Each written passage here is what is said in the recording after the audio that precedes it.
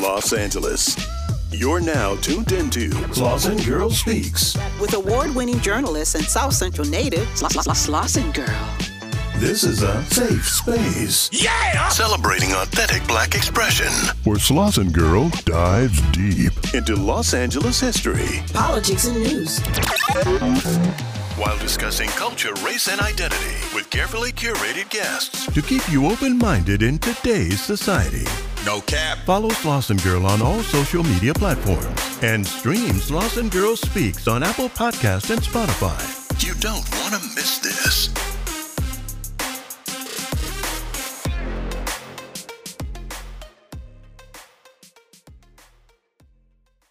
Agent Sonny Jones. If you need a home, call Sonny Jones. She can help you buy or sell your home. A luxury or income property. Agent Sonny is the one that you want to see. Hi, I'm Sonny Jones, your community real estate partner. Real estate ownership is key to building generational wealth, and it matters who you work with. Whether you're buying or selling, I am here to help you win. Let's chat. You can find me at agentsonnyjones.com, Facebook and Instagram, or by text 323-793-7651. If you need a home, call Sonny Jones. 323-793-7651. So when you need a home, call Sonny Jones. When you need a home, call Sonny. Agent Sonny Jones. Welcome to Slauson Girl Speaks. I'm your host, Tina Sampay, also known as Slauson Girl. Today I am joined by Kamilah Moore, who is currently co-chair of the California Reparations Committee. Kamilah is a scholar and an attorney with the specialization in entertainment and intellectual property.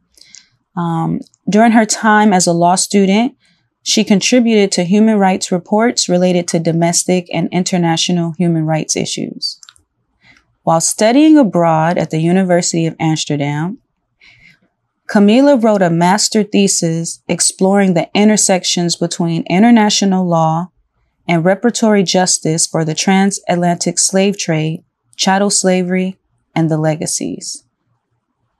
She earned a Juris Doctorate from Columbia Law School in New York City, along with a Master's of Law degree in International Criminal Law from the University of Amsterdam, along with a bachelor's degree from UCLA. Kamilah, thank you so much for your time. How are you doing today? I'm doing well. Thank you so much for having me, Tina. It is an honor and a privilege. And that intro was perfect. Yes, definitely. And likewise, it is definitely an honor to speak with you today about this very important topic of reparations. It's picked up a lot of traction in, recent, the last year or two. Yeah. And you are playing a very important role as chair of the reparations or the Reparations Task Force. So, Assembly Bill AB 3121 was enacted in 2020 in September, which established the task force to study and develop a reparation proposal for African Americans. And within that, AB 3121 mandated the California Department of Justice to provide you guys resources, Yes. Administrative, technical, and legal assistance, within your guys' duty with the task force. So I wanted to ask you, your educational background is really woven within the intersections of race, law, and human rights issues. How do you feel that your educational background prepared you for your current role as chair of the Reparations Task Force? Yeah, that's a great question. I would even just go back to even elementary school. I grew up in South Central LA. I was kind of, always kind of empowered by my family. And so even in fourth grade, I got me and my friends together to lead a protest and a petition to get, free salad bars at our school. Because, we used to call it county food or whatever. Mm-hmm. Like, it wasn't really that healthy, the free lunch that we got at, the LA schools. And so we were like, let's do something about it. And so, I hearken even back to like my time, even growing up in LA as an elementary school student, like the wokeness, I guess people are calling it now. That was very intrinsic to us. I grew up in Leimert Park, it's African-American environment, being proud of where we come from, stuff like that. And so I went to UCLA. I was a part of the African Student Union. I was a chairperson. I did a lot of work around like prison abolition and things like that. And then I'm going to Columbia for law school. I kind of always knew I wanted to work on reparations type of work. And that's part of the reason why I went to law school, because I wanted, reparations to be taken more seriously. And I wanted to see how I could use my law degree to, make the reparations conversation more legitimate, at least from a legal perspective. And so that's how, I started taking courses around international law. I even asked the vice provost of the school to make sure that a reparations course was taught at the law school before I graduated, and they were able to set that up. Wow. And I also studied abroad at the University of Amsterdam Law School, as you said. Wrote a master thesis on global reparatory justice for people of African descent, focusing on Black Americans, Black Brazilians, even Black Colombians, kind of showing the similarities between those three groups. As us kind of still living in our former slave societies, still not receiving any reparations, stuff like that. And so I have a Master of Laws in International Criminal Law, and I pretty much leveraged that educational background, particularly the international criminal law experience, to apply to the task force. I had graduated law school 2019. Governor Newsom signed the legislation into law that created the task force in September 30th, 2020. Any member of the California public could apply. And so kind of the rest was history. I applied and I was appointed by the Speaker of the California State Assembly, Anthony Rendon. Mm-hmm. Well, congratulations. Like, that is just major accomplishment. So I definitely want to, tip my hat to you. Mm-hmm. As a Black woman striving for higher education. I think that's amazing. That's a lot to unpack. One thing that I did want to touch on, is you studying abroad, at the University of Amsterdam, right? Yes. So for me, I was pretty traumatized by my undergrad experience. I was just like, I'm cool for right now on pursuing any other degrees. But within that, I went to college, from South Central to a small, predominantly white town, right? Wow. So, as a first generation college student at that. So the culture shock was something that I was definitely not prepared for at all, right? And so having to navigate that as a Black woman, in a space where, you're one of few Black faces, and then you're in another country. Yeah. How was that change for you? That's a good question. And I've reflected on it a bit, but I had similar experiences or similar feelings. Like, that was my first time ever studying abroad. I didn't study abroad in undergrad. I took a couple of years off between undergrad and law school because I also kind of had my own kind of experiences that I was trying to unpack and heal from in undergrad. So I understand that as well. But yeah, while I was there at Amsterdam, like, it's completely, majority, white. The law school itself also was majority, white, international, European. So, some ways it was a bit ostracizing, especially when, in my cohort, I'm the only one who is saying I want to, write a thesis about reparations, So, what were some of the other thesis ideas could you recall during your time? I mean, just very, very academic, ivory tower, kind of theoretical type of theses that really would have no real impact in the real world. Right. Yeah. Okay, so Prior to your role as chair of the task force, what type of work were you involved in? I was working as commercial litigator and then transitioned over to entertainment law, so entertainment transactions. Okay. And so is that like what your career end goal was, to be a lawyer? Is to be a lawyer? Yeah. So I guess in terms of my end goals, like I definitely want to continue to pursue entertainment law, particularly entertainment transactions in the areas of film and television. So even helping creators. So for instance, in one of my previous jobs as an entertainment associate at a small boutique law firm, I wrote articles on how, for instance, Black TikTok dance creators can protect their choreographic work. So a lot of people don't know that that's a right that they have. And so I'm definitely interested in like using my legal skills in that entertainment space. But I also have a, personal interest in using my law degree in the area of reparatory justice. Or academic interests, you should say. So I say my bread and butter, I hope and I intend, will be entertainment law, and my passion, the labor of love, is the reparations piece. So when I asked my folks online who follow my platform, what did they wanted to hear the most about in a piece about reparations? What were the questions that they had? And a lot of people wanted to know, when does the check hit, right?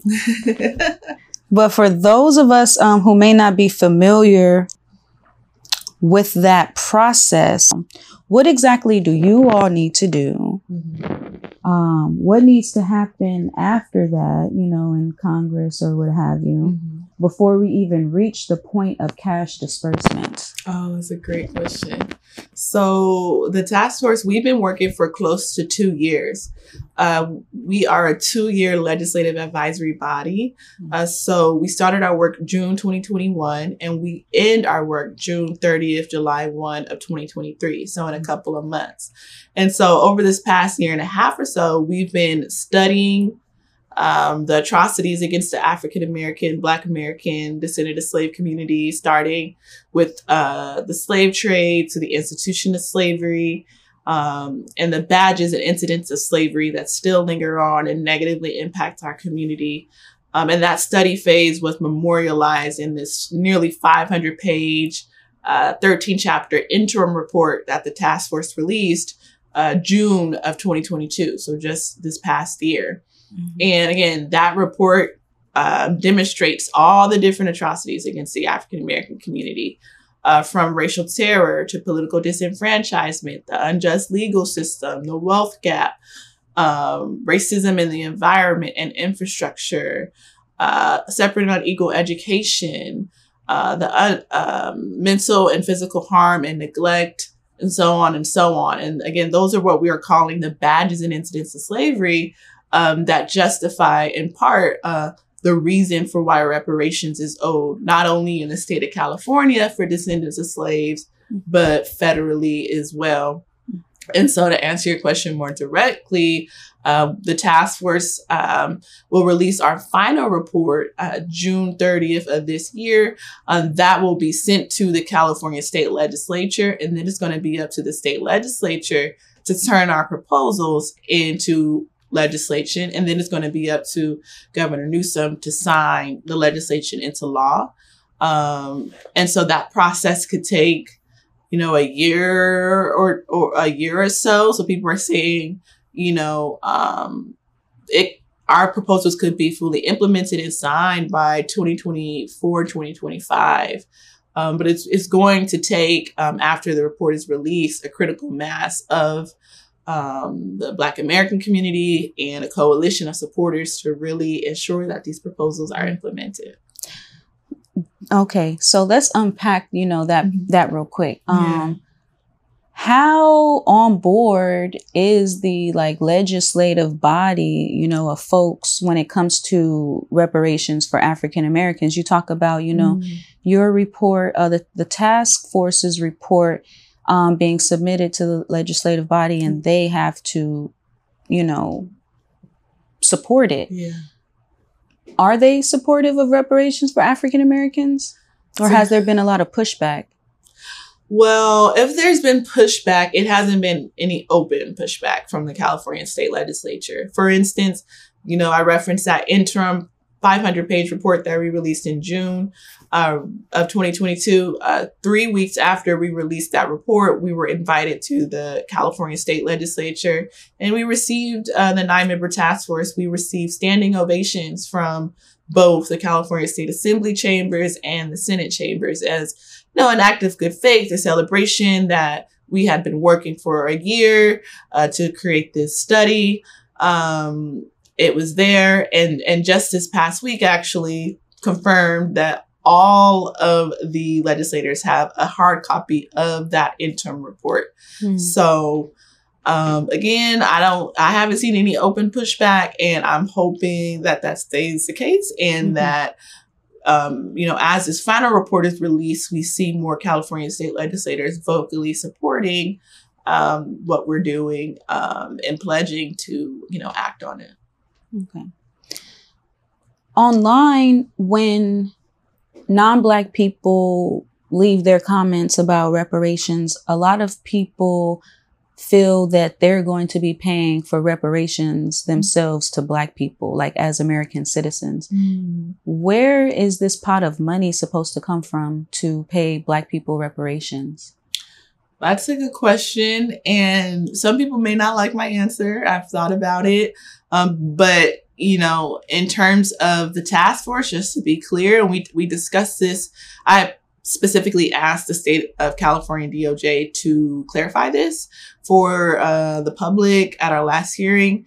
And that is, the task force, our responsibility is to come up with, recommendations for reparations, which definitely includes cash payments. Our responsibility is to come up with a methodology. So we've hired 5 economists, public policy experts, for example, to help us come up with the methodology to recommend cash payments for several different state-sanctioned atrocities. But it's not necessarily our job as a legislative advisory body to figure out or ascertain where the funding will come from. That is up to the legislature in an exercise of their political will and acumen. And so, once that final report is out with the methodologies around cash payments, it's going to be up to the citizens, the Black community, to hold their legislators accountable to that methodology. And then they have the responsibility to identify the funding sources as legislators. So basically, Black people need to make sure that we are politically mobilizing, and which we have been, but continue to politically mobilize around the issues of reparations if you want to see them. Cash payments, the check hit, basically. Exactly. Okay, that's good information. So let's talk a little bit about the report. Okay. What are some of the recommendations you guys, the task force are proposing in terms of reparations for African Americans in California? Yes. So some of the recommendations include in the areas of education, free college tuition for descendants of slaves at state colleges and universities. The creation of a Black American K through 12 curriculum. So that's in the area of education. There's going to be final recommendations that correspond to each of the 13 chapters in the report. So again, there's education centered recommendations. There's recommendations around the wealth gap. There's recommendations around health, mental and physical health. I believe one of them is the creation of Black wellness centers. There are recommendations in the areas of housing, like free housing grants for descendants of slaves, or certain types of housing subsidies for for descendants of slaves who live in formerly redlined areas. there is a contingent of African Americans who are descendants of people who were actually enslaved in California. A lot of people don't know that there was slavery in California, and we discussed that in our interim report in chapter 1. But there are descendants of those slaves who have showed up to the task force hearings, who have shared their stories.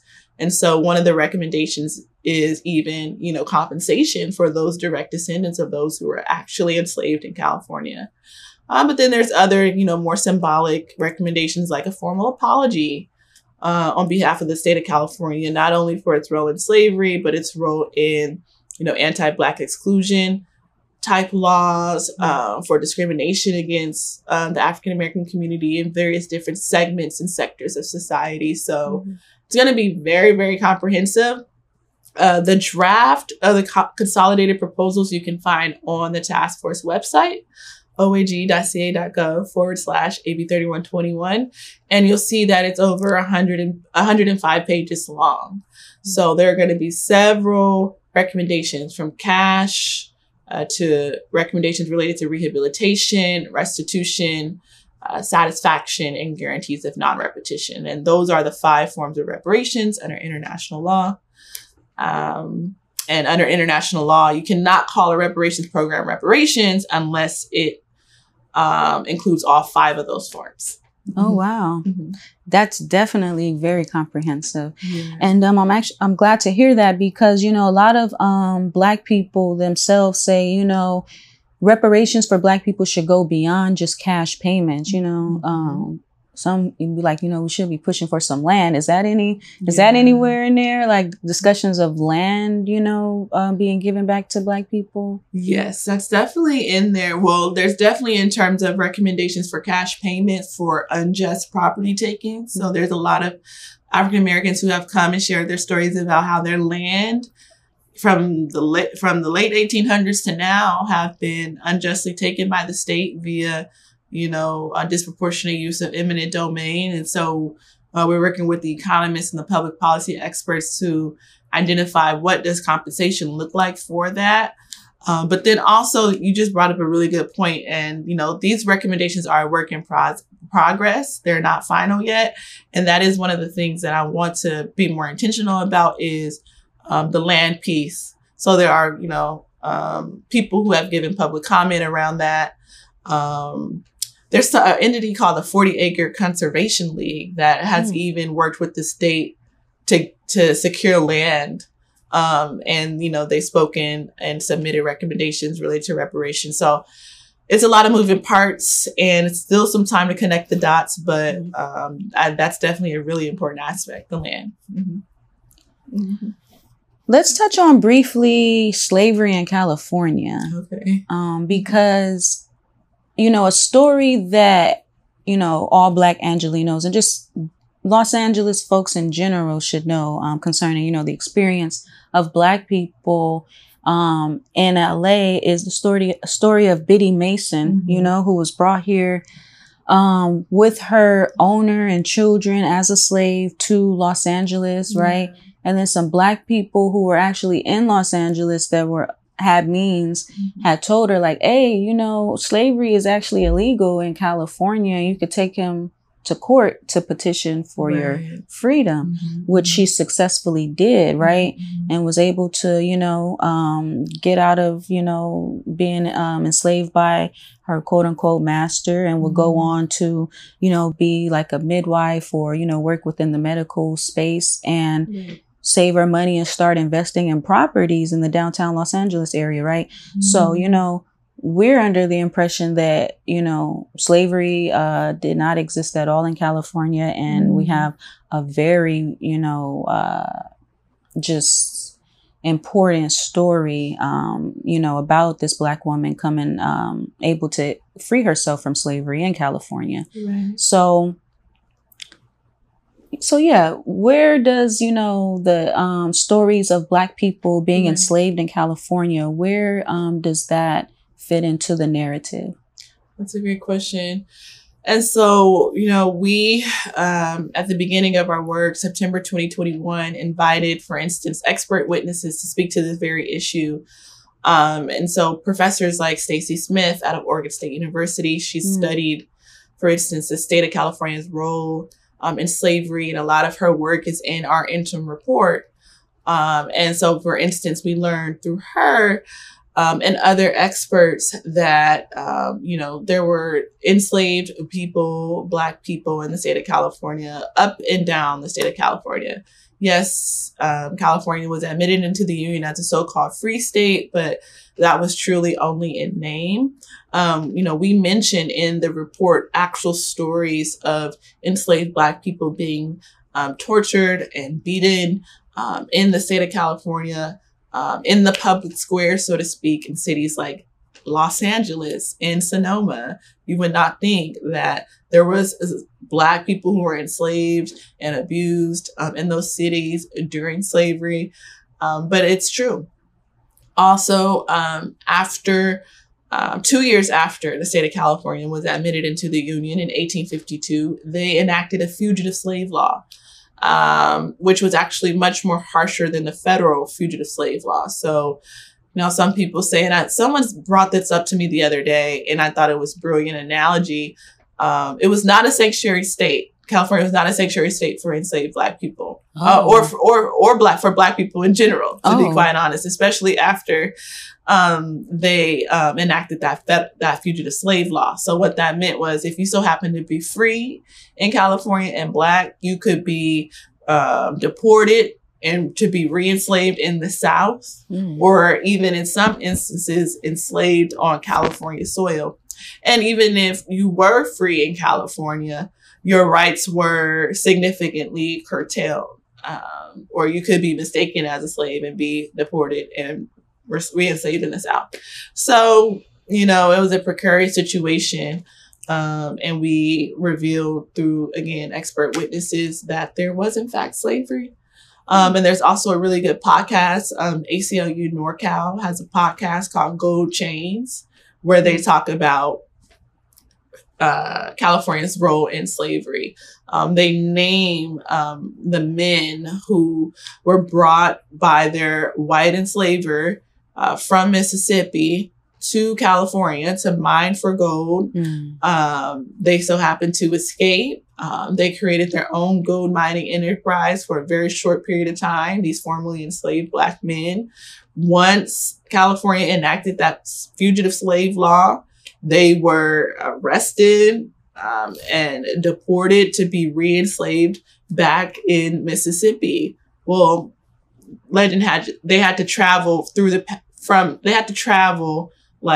through the Gulf to get to Mississippi, but we don't know if they ever got there. But the point is, they were captured to be put back into slavery. So that's a story from the ACLU NorCal Go Chains podcast. Very interesting. Oh, you had mentioned Oregon, and I remember because I went to school in Northern California, and wow. Oregon was like the next state up. And I remember coming across some information. I think she was a professor at the university in Oregon, and she was doing a whole presentation about how Oregon was like an exclusion state. Like they excluded Black people from the state. Like they wanted that to be like a white area specifically, Well, I'm glad you brought that up, because we learned through Vice Chair Amos Brown, who, many folks probably know, but we learned he's a historian, and he said, the first governor of California, his name was Peter Hardeman Burnett. I believe he was once in Oregon politics and was responsible for those anti-Black exclusion laws passing in Oregon. And so then he became the governor of California, the first governor of California, and also wanted to replicate those same types of anti-Black exclusion laws in the state of California. Oh, wow. That's really interesting. Mm-hmm. And I could definitely see that for sure. So let's talk about how, cities and states themselves are taking up the issues of reparations at a more local level, as opposed to like, just, I guess, the federal government in general kind of coming up with overall, like, plan for reparations for Black people in the U.S. So why did the state of California and Governor Newsom become involved in the conversation about reparations, and why do you think that was? It's a good question. How people have different kind of, I think there were several different factors.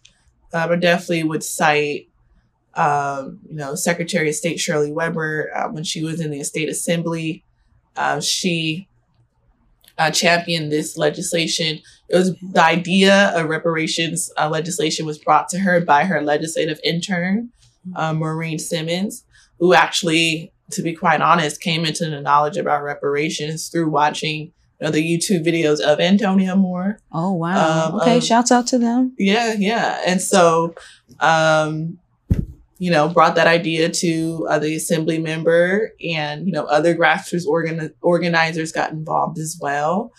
And Governor Newsom signed the legislation into law September 30th. So the last kind of day that he could sign it in that term.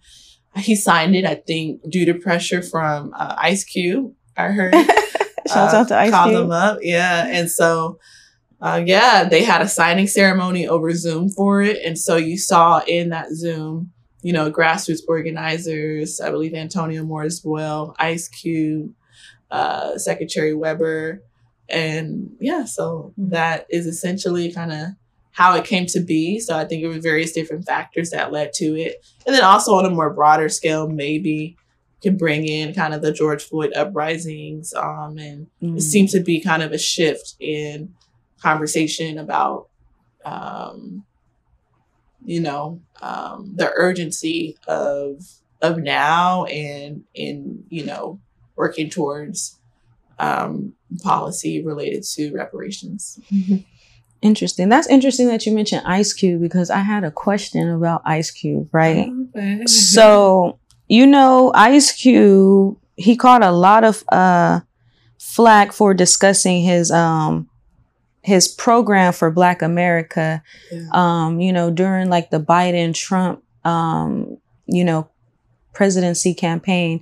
He was trying to present a plan for Black people to either of, the candidates, whichever one, to both of them. And so the response that he got from Joe Biden and them was like, okay, wait till after the election. And then I guess he said that perhaps Trump was more open to discussing maybe during that time or something. But the issue was that people felt that he should not be talking to Trump at all about anything to do with Black people, because Trump's public perception at the time as being, like a tyrant and a racist and all this other stuff. So do you think that Ice Cube was wrong in trying to discuss a plan for African Americans with Trump, considering, again, his public perception as president? I'm not a personal fan of Trump, but, I didn't agree with folks vilifying Ice Cube either. I think there's a place to do what Ice Cube did. So, he's an American citizen. He's trying to use his influence for the betterment of his community. And so I definitely wouldn't fault him for that at all.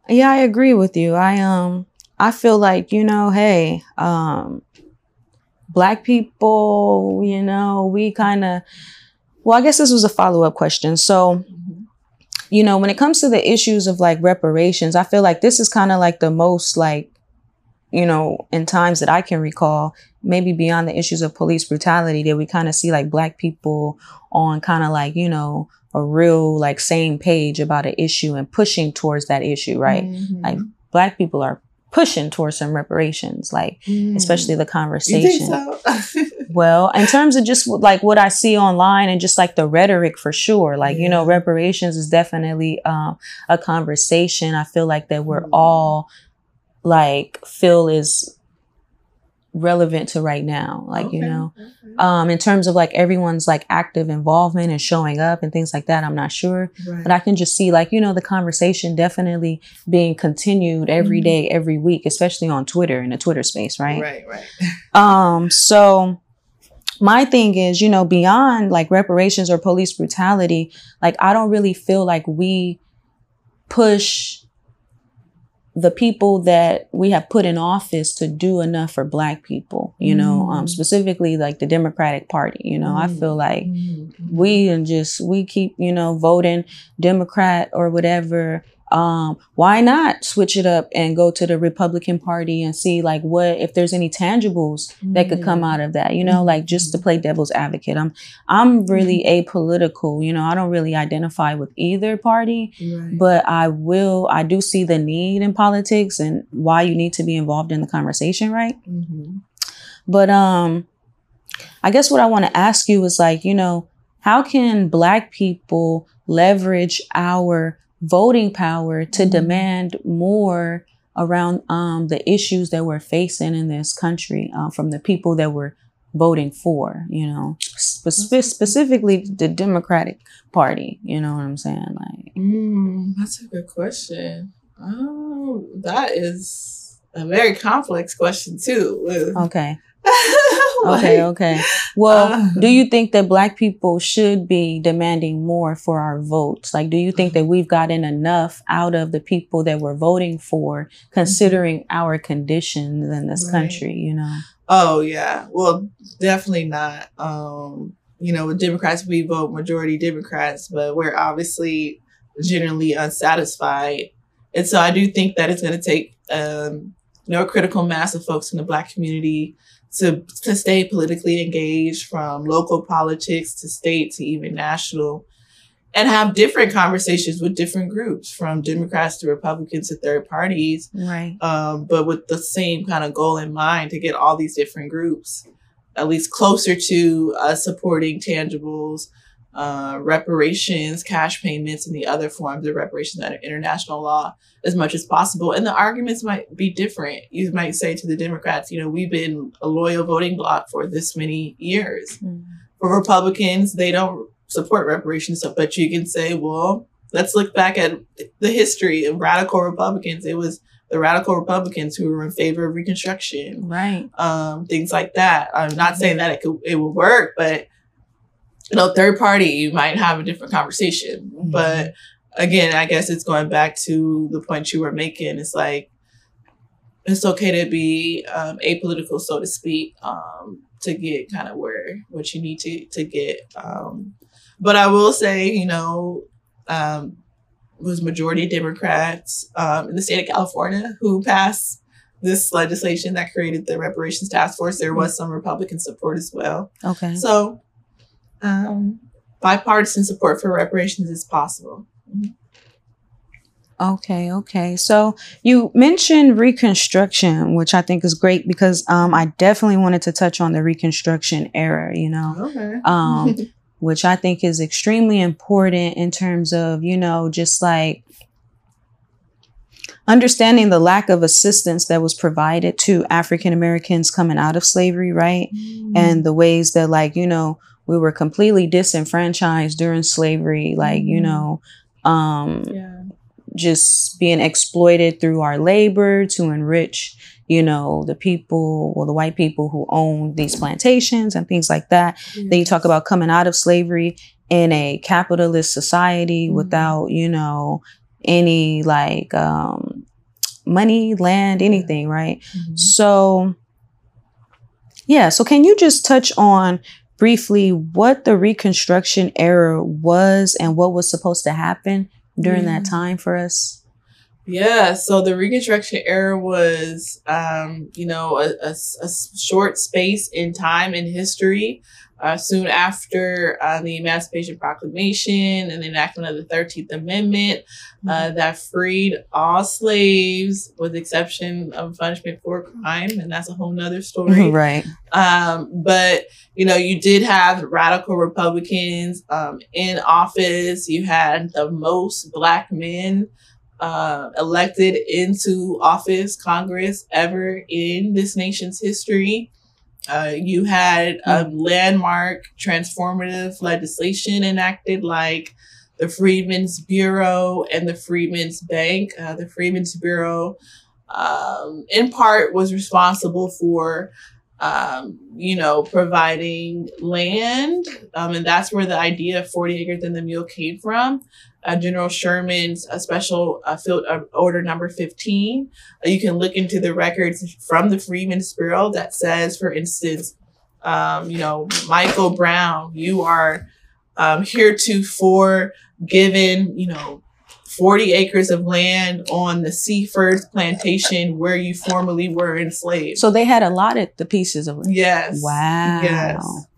Yes. And reneged on the whole situation. And reneged. And again, there is records where you can see that written down. Mm-hmm. And I just thought that was so transformative when I saw it. I'm like, whoa, even the piece where it says like you were given this land on the land that you were once a slave. Right. Like that's deep. Right. And so that was a really brief period in time in history where land was starting to be given, aid was being given, freedmen schools were being created, freedmen hospitals were being created. You had the Freedmen's Bank, even though it was ran by white people, they completely robbed it. There was no FDIC, insurance at the time. So you had millions of newly freed slaves putting their savings into this bank, and it was completely robbed. The United States government has not atoned for that at all. So Reconstruction wasn't all roses. And we've never been in a great position in this country as descendants of slaves. But, people hearken back to the Reconstruction era because it was a point in time where there was government acknowledging that there was a responsibility to assist transition these people from slavery to freedom. And there was actual action taken by the creations of institutions, to help us become self-sufficient, similar to what still exists today. That's over 100 years old, which is the Bureau of Indian Affairs, for instance. Mm-hmm. Okay. The Bureau of Indian Affairs. So, with all of the pushback that Black people get about slavery is really interesting because, America has paid reparations to other groups in this country, including, the Native Americans. Because I see that a lot. They be like, Black people getting reparations. What about the Native Americans? I'd be like, they already got reparations. I mean, not saying that it's, conducive to what has happened, but they receive something that they feel is, enough, at least, for right now, even though it's, some whole issues still in, it's a lot of issues in how the Native Americans are treated in this country still. Yes. But okay. So I definitely want to get into a little bit about Black people's issues being conflated with other people's issues. And does that, because a lot of Black people are really upset about that, in terms of we always have to say Black and brown kind of thing. Right. What is your opinion on that whole, because people were mad that it's only descendants of slaves who are eligible, not Black immigrants. So I did have a question about that too. Right. I mean, but you want to know how I feel about that? How do I feel about I'm personally saddened to see this deep divide between African Americans and African immigrants. Mm-hmm. I can understand how, there's cultural differences, right? In terms of you grew up in Africa, we grew up here in America, right? Mm-hmm. But I'm not understanding why a lot of Black people, and I'm saying Black loosely, African immigrants and African Americans, everybody, across the diaspora, right? Why we don't see ourselves as distant relatives or distant cousins, right? I'm just and so I know, Black people growing up, would tease African immigrants. So, okay, that's an issue there. Mm. But in terms of I also, as I got older, began to realize that a lot of African immigrants don't see themselves as African Americans, and they want to make sure that there's a clear distinction between I'm an African immigrant and that's an African American over there, And it has a lot to do with, of course, like, you know, America's the stereotypes, right, of Black people, you know, which is so deep. So I'm personally saddened, and I feel like Black people, African Americans, specifically in America, catch a lot of hell because we don't really have like a country to attach ourselves to, right? So you talk about like the Asians able to get this Asian hate crime bill, you know, and I think a lot of it has to do with they have a country that they're attached to that America has interest in the relationship, you know. That's how I feel. And so, I mean, I know that's a lot, but overall, I'm saddened. I could see why Black people, African Americans, feel like African immigrants who were in Africa don't deserve reparations because they weren't technically here in the country, you know, to experience that. And then a lot of Africans come here and are able to somehow seem more quicker to get a footing, maybe because they're not tied to that legacy of slavery. They're not tied to those like stereotypes of African Americans, and Black people, African Americans have issues with that. They see that difference, you know, and Africans being more palatable for white America, even though them also experiencing anti-Blackness, because that's at the core of the issues is Blackness, you know, and the stereotypes and the racism, the anti-Black racism. So, right. Yeah, you're on point. So I can understand all of that, you know, but I do think that, you know, I think Pan-Africanism does play an important role in where Black people, like, in terms of like political ideology, I don't think African Americans have a standing if we don't include ourselves in a Pan-African situation, you know, to unite with African people beyond like America, you know. So that's just my perspective on that. But so, you know, as chair of the task force, I think it would be important that we briefly touch on, you know, how has the task force determined who's going to be eligible for reparations? Yeah, so in March of 2022, the task force decided via a 5-4 decision. So it was a very, you know, contested debate that lasted over 10 months, to be honest, around who should be eligible. Should it be based on race? So all Black Californians, there's 2.5 million Black Californians. I think about 300,000 or so of immigrant origin. And so via a 5-4 decision, we decided to affirm lineage. So that's what we were calling it at the time. Lineage-based reparations rather than race-based reparations. So, you know, of the 2.5, you know, about 2.2, 2.3 million Black people will be eligible in the state of California. So the vast majority of Black people will be eligible in the state of California because, you know, the vast majority of Black folks in the state of California are descendants of slaves. So if you're a descendant of slaves, essentially you will be eligible via the decision that we made. Okay. And so how will Black people begin to trace their lineage, you know, with all of the records kind of being like destroyed or not kept, you know, even though we do have like ancestry and things like that, like, are there going to be like additional tools maybe provided to help Black people trace their lineage? Well, one of the recommendations is to create a new state agency. So now I liken to, you know, the Bureau of Indian Affairs or the Office of Immigrant Affairs. It would be, you know, a new state agency that's for descendants of slaves to provide direct services, reparatory justice services, wraparound services where they don't exist to descendants of slaves. And one of those particular branches could be, we were recommending a genealogy branch. We enlisted 6 different expert genealogists to, before we made the decision around eligibility, we invited them to speak. One of them being the lead genealogist at the National History of African American History Museum, the Smithsonian in Washington, D.C. We invited her, Hollis Gentry, and others to help us inform around like how feasible is it to go with the lineage-based eligibility standard. And they provided various different recommendations for how folks could be eligible with genealogy. And so I guess the idea of having a genealogy branch is that, it's going to be the state in recognition of reparations to provide the tools, the resources to assist those with eligibility. So it's not like people are going to have to do the work themselves, come out of pocket, stuff like that. It will be up to, the state to assist in that.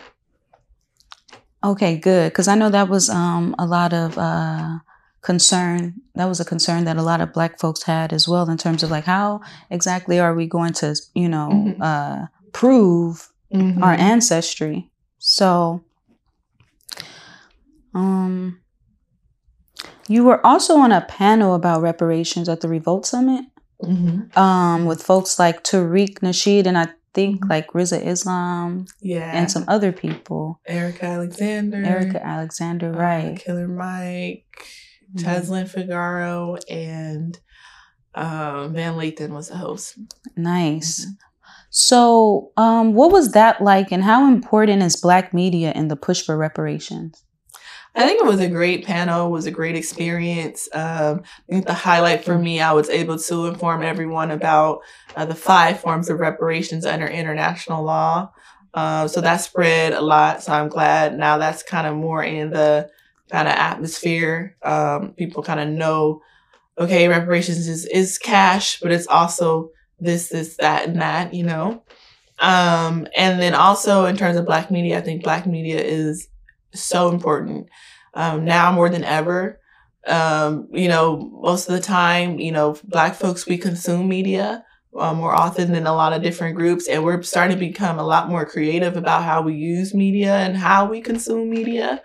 And so to the extent that, Black media starts getting more involved in spreading awareness about reparations, I think the better. It can accelerate the movement as well.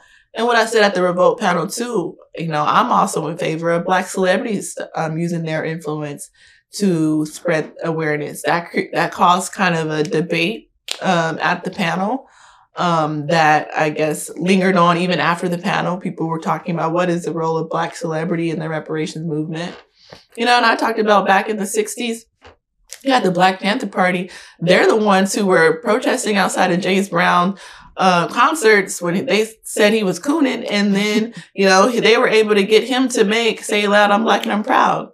You had Aretha Franklin. She had a whole, people just found out, an FBI dossier on her and her activist activities. You had celebrities like Muhammad Ali and so many other people, Black celebrities who really used their influence for the civil rights movement at the time. So why not the reparations movement? I think there's a space for everyone in this movement. I like that. And that makes a lot of sense. And you're definitely right about the Black celebrities and icons using their, status in different ways during the civil rights movement to support Black people, So, as a Black woman, Black woman in media with my own platform, I'm speaking directly to Black people, but it's social media. And for some reason, a lot of people are interested. A lot of people are really nosy. They want to just see like what you got going on, right? So they really then they start thinking that they can police your Black space, right? Yeah. And I'm just like, first of all, I'm not even talking to you. Right. I don't even know why you're over here, right? But now that you're here, hopefully you learn something, right? Yeah. But growing up in South Central, and just especially like throughout the years, it's becoming. It's always been like multicultural, but now it just seems like Black people are hanging on by a thread in South Central, right? And so I have a very diverse, audience.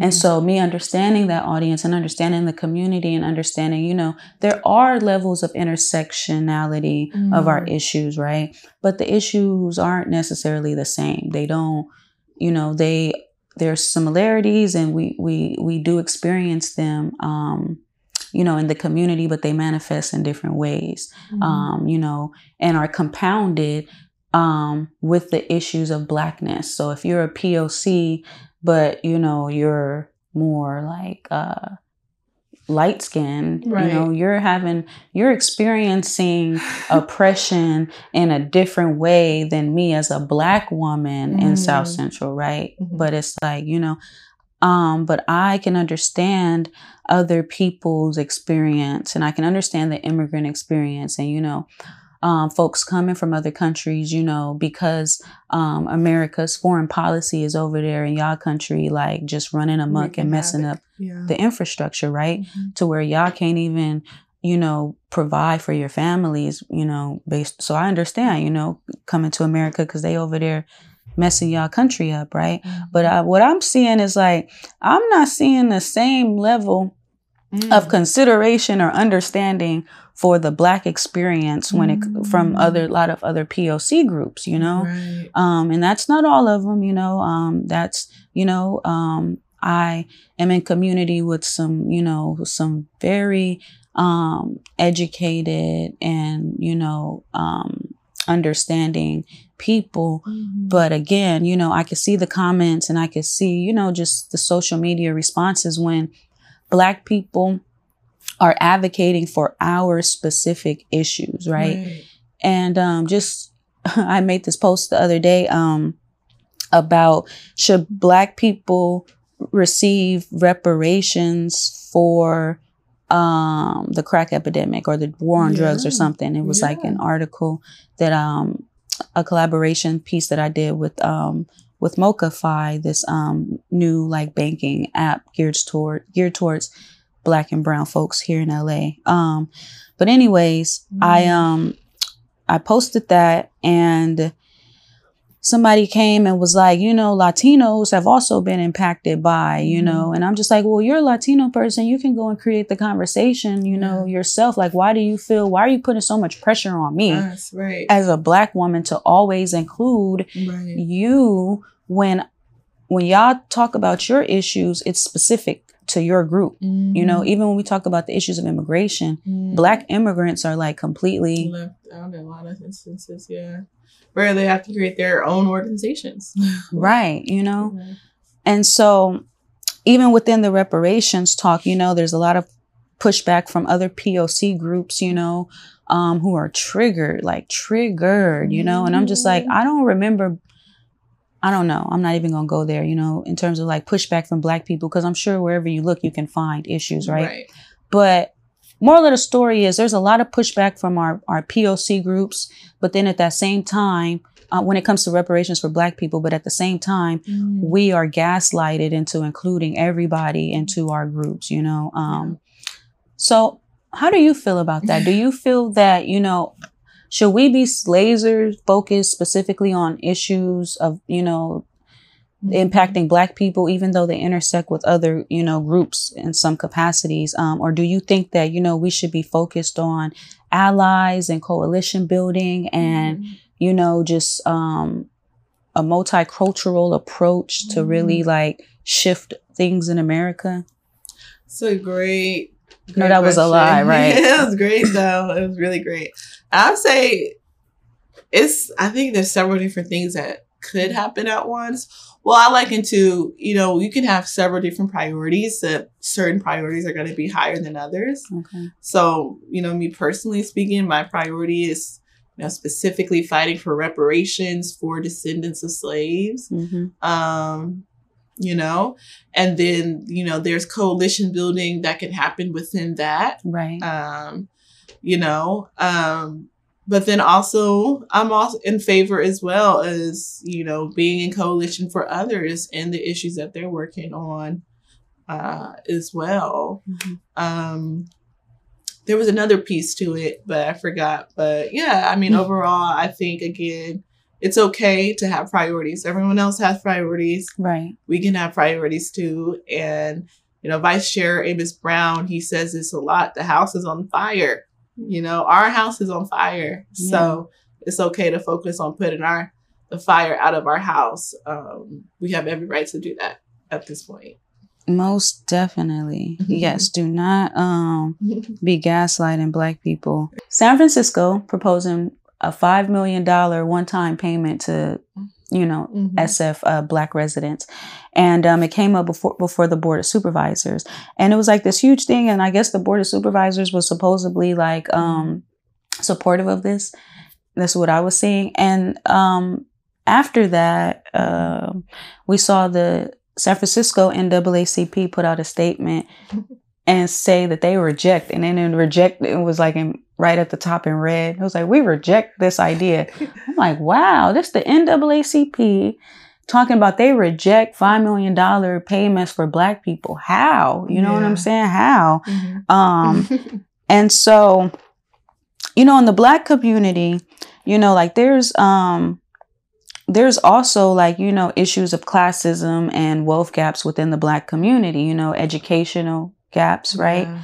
And so a lot of Black people feel like, there's like this hierarchy of Black people within the community who feel that they are better equipped to, distribute resources and funds to like the rest of the niggas, excuse my language, but that's probably what they up there saying to the rest of the Pookies and Ray Rays, because that's what they really call disenfranchised Black men, which I think is bizarre. That's crazy.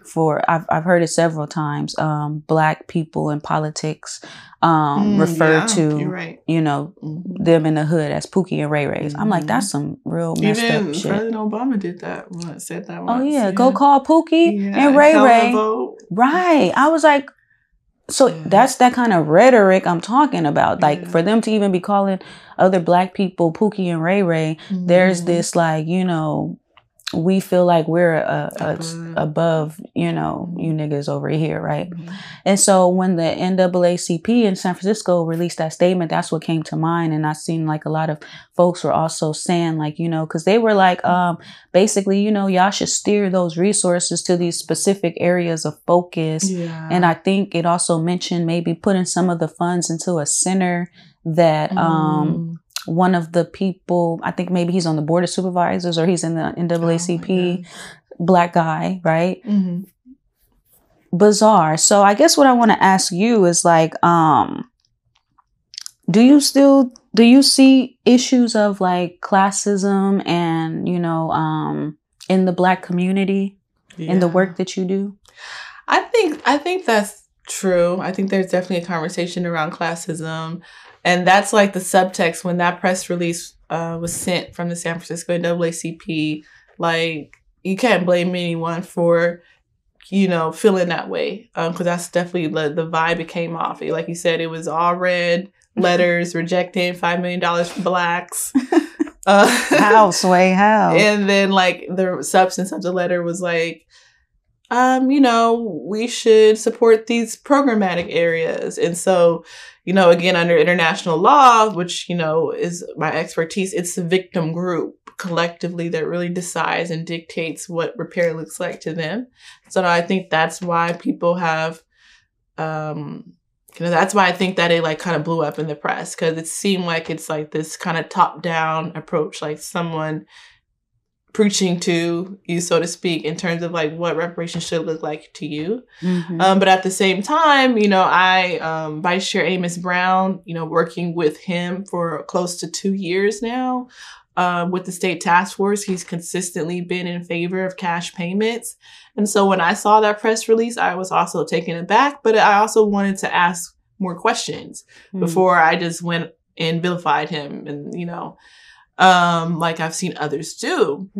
And so when I asked questions, his cell phone number was on both press releases, the first one and the second one, where he provided more clarity. So anyone could call him to get that clarification. And he said this in the public, and he'll say that if you call him, he's consistently in favor of cash payments. That's been his track record on the state task force as well. But again, when you ask why did you say you reject that $5 million? He was essentially stating that the San Francisco Board of Supervisors, in his opinion, had no real intention of actually making that a reality, a $5 million one-time lump sum payment. And so in his opinion, he felt as if the San Francisco Board of Supervisors and the San Francisco committee member who proposed that $5 million was giving false hopes to Black people. Another point Dr. Brown mentioned was that they just threw the number out there. They didn't come up with the formula or rationale behind it. Not saying that you necessarily need it, but going back to the state task force, we're working with a team of 5 economists and public policy experts because we know this is a serious issue that deserves serious study. And we want to be prepared when the reparations obstructionists and detractors come. We want to have all our ducks in a row. Mm-hmm. And so that's kind of where I think Dr. Brown was coming from. But, with social media, it turns into a witch hunt, so to speak. But he also has taken accountability that first press release was not well written in any way. Triggering. Yeah. Triggering. Okay, definitely. So you said the task force submits their final proposal in June? Mm-hmm. June 30th, July 1. Okay. So we have a hearing coming up March 29th and 30th. That'll be one of the last real opportunities for people to everyone, you can stay calling in. So let me backtrack. We have a hearing March 29th and 30th. We have a hearing on May 2nd. And then our last hearing will be June 30th. And so I say the March 29th and 30th hearing, that's going to be one of the last opportunities for people to call in or show up in person to really contribute to what's going to be in that final report. Because May 2nd, we're going to start voting on all the contents of the report so that the California DOJ can get to drafting. And then June 30th, the report will be done. We're going to be celebrating and we're going to be gaveling out, so to speak. So this March 29th and 30th is super, super important for folks to get engaged and participate in. Public comment is going to be 2 hours long. Usually they've been less than an hour, And so we've extended the public comment because we really want to make sure that we hear from as many community members as possible. Okay. Mm-hmm. And last question before we close out. Mm-hmm. Do you feel a sense of responsibility in your role to, make sure that, these reports are thorough and that you are clear and representing the plan for reparations? Yeah, I mean, definitely personal responsibility because, again, this is like a umbrella for me. I studied this even before studying it. I've been an organizer and an activist around issues related to reparations. And so, I do definitely feel like it's my personal responsibility to help the state get this right. But I think also just as a task force member as well, we're the first state in the nation, the only state in the nation to go this far. And so the idea is that we most likely will be setting a precedent for what other states can do, but not only that, for what reparations could look like on the federal level as well. So, people say, so goes California, so goes the nation.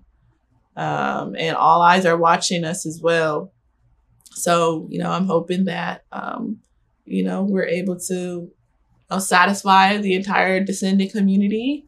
And then it's going to be up to the descendant community after the task force sunsets July 1 to pretty much take us all the way to the finish line, which is making sure these proposals turn into actual legislation and then into law. And how can the Black community, keep on top of that and make sure that, we do see reparations in the end? Mm-hmm. So definitely, follow the task force, show up to the hearings. There are several different community organizations as well that are doing great work. One of them is an organization that the task force selected to help do listening session for the community. That's the Coalition for a Just and Equitable California. So I would just say stay tapped in to what the task force is doing, stay engaged, and start joining organizations that are supporting reparations. Okay. Any closing thoughts? Any last thoughts? Thank you for the opportunity. Great questions, and happy to do this anytime. Yeah, thank you so much. I appreciate your time. Like this episode? Leave a review and stay up to date on new episodes by subscribing to Slauson Girl Speaks and follow Slauson Girl on Instagram, YouTube, and Facebook.